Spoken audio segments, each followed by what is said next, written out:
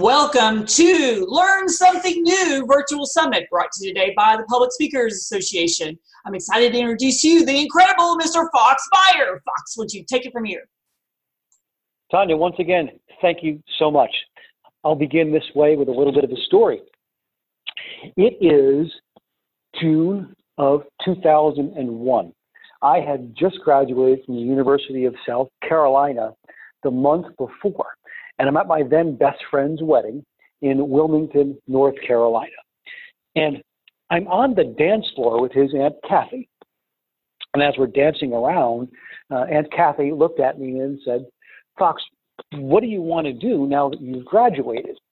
I said, "Well, Aunt Kathy, I graduated with a degree in history, but I don't think I want to teach history. I think I want to teach Spanish." And I minored in Spanish. And without much of any hesitation, she said, "Fox, that's a pretty good idea because there's a great demand, as there was at the time, for Spanish teachers." So I thought about it, went back, and I luckily convinced my parents to let me do a victory lap, a fifth year at the University of South Carolina, to get the credits necessary to major in Spanish. It was a wild year. That was the year of 9/11. That spring, the baseball team I was on at the University of South Carolina, we advanced to the College World Series for the first time in 17 years. And at some point in the spring, I went into my advisor's office at USC and I said, "Dr. Hill, I want to be a Spanish teacher." And he looked at me very sternly and said, "Fox, Spanish teachers are made, they are not born." I didn't know what he meant then. I do know what he meant now as I sit here and tell you all of this. So in August of 2002, I came back to New Jersey where I grew up, and I enrolled in a post-baccalaureate certification program to earn the credits to teach. I was lucky enough as well to acquire a job as a teacher's assistant at a school for autistic children. I did that for about a year and a half. And then I began student teaching in September of 2004, where I graduated high school. Now, my cooperating teacher was a kind man, a compassionate man, but a very demanding man. And to give you an example, I observed him teaching his AP course before I student taught my courses in the fall of 2004. And the first thing that he did was he put a CD in and played a song called Surfer Calavera, Skeleton Surfer. And as he played the song, and it went from a reggae beat to sort of a hip-hop beat to heavy metal, and then back and forth with lyrics, with no lyrics. And I sat there and thought to myself, I have no idea what the singer is saying.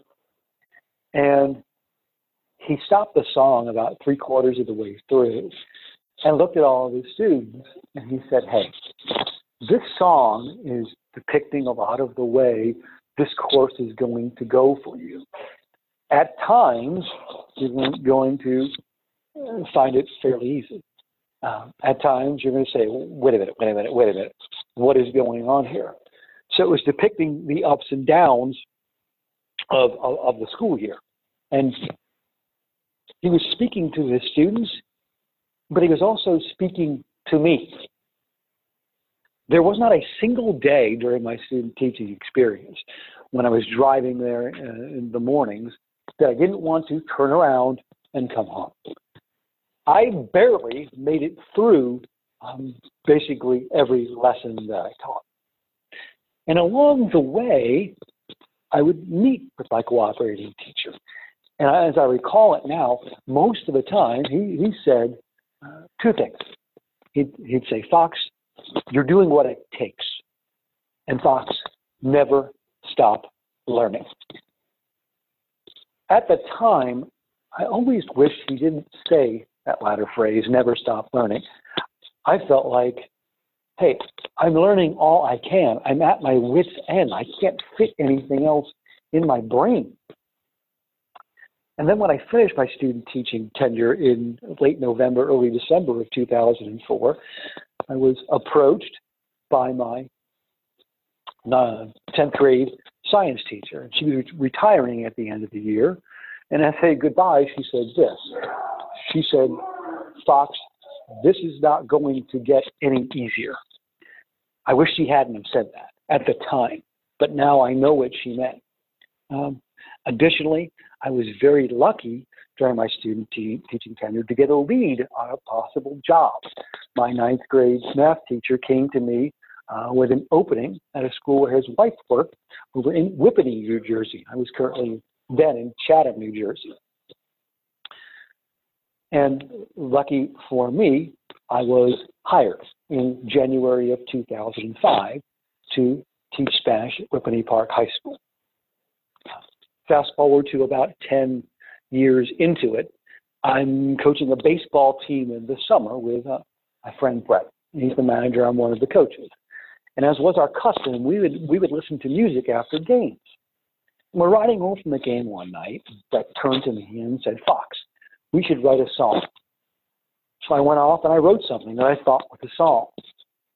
Came and I showed it to Brett. It was a poem. He said, Fox, this is very good. You need to write another one and then start submitting them somewhere where you can get them evaluated and evaluate others. So I found a site called yourpoetry.com. And that's exactly what happened. We would exchange rights and comment on others, and others would comment on mine. Through a colleague on yourpoetry.com, I found out how to inquire about getting a book published.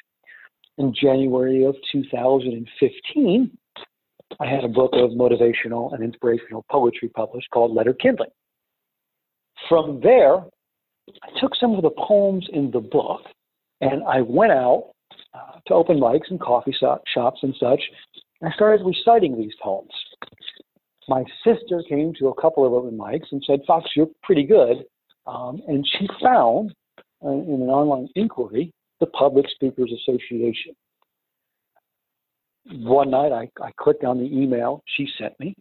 I clicked on the link. I found Tanya Hoffman's number and I called her. Within 20 minutes, Tanya called me back. She had me hooked. I became a member and I started doing these virtual summits. At first, I just recited poems from my book.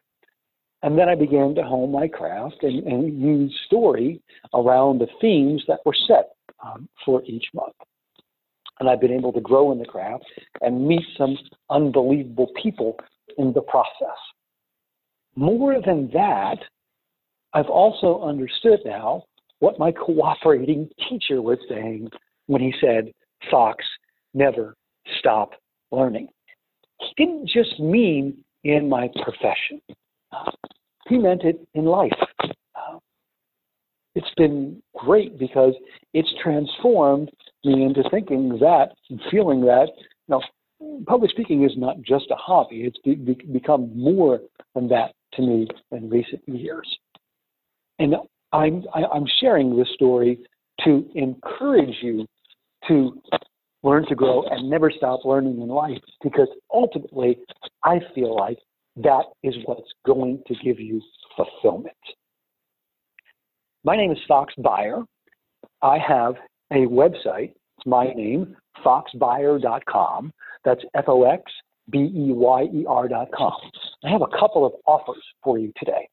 At the very top of my page, there's a link for a free download of a song called Deeper Roots, which I wrote the lyrics to. It might speak to you in times of struggle and tough times. Additionally, at the bottom of the page, if you would like to get in touch with me and shoot me a message, I would be happy to send you a free copy of my book of motivational poetry called Letter Kindling, Igniting, Inspiring, and Evoking the Fire Within. So once again, never stop learning in all aspects of life, and I am sure that ultimately you will achieve what you desire, which I think is ultimate fulfillment in life. That is it from here today. Tanya, back to you.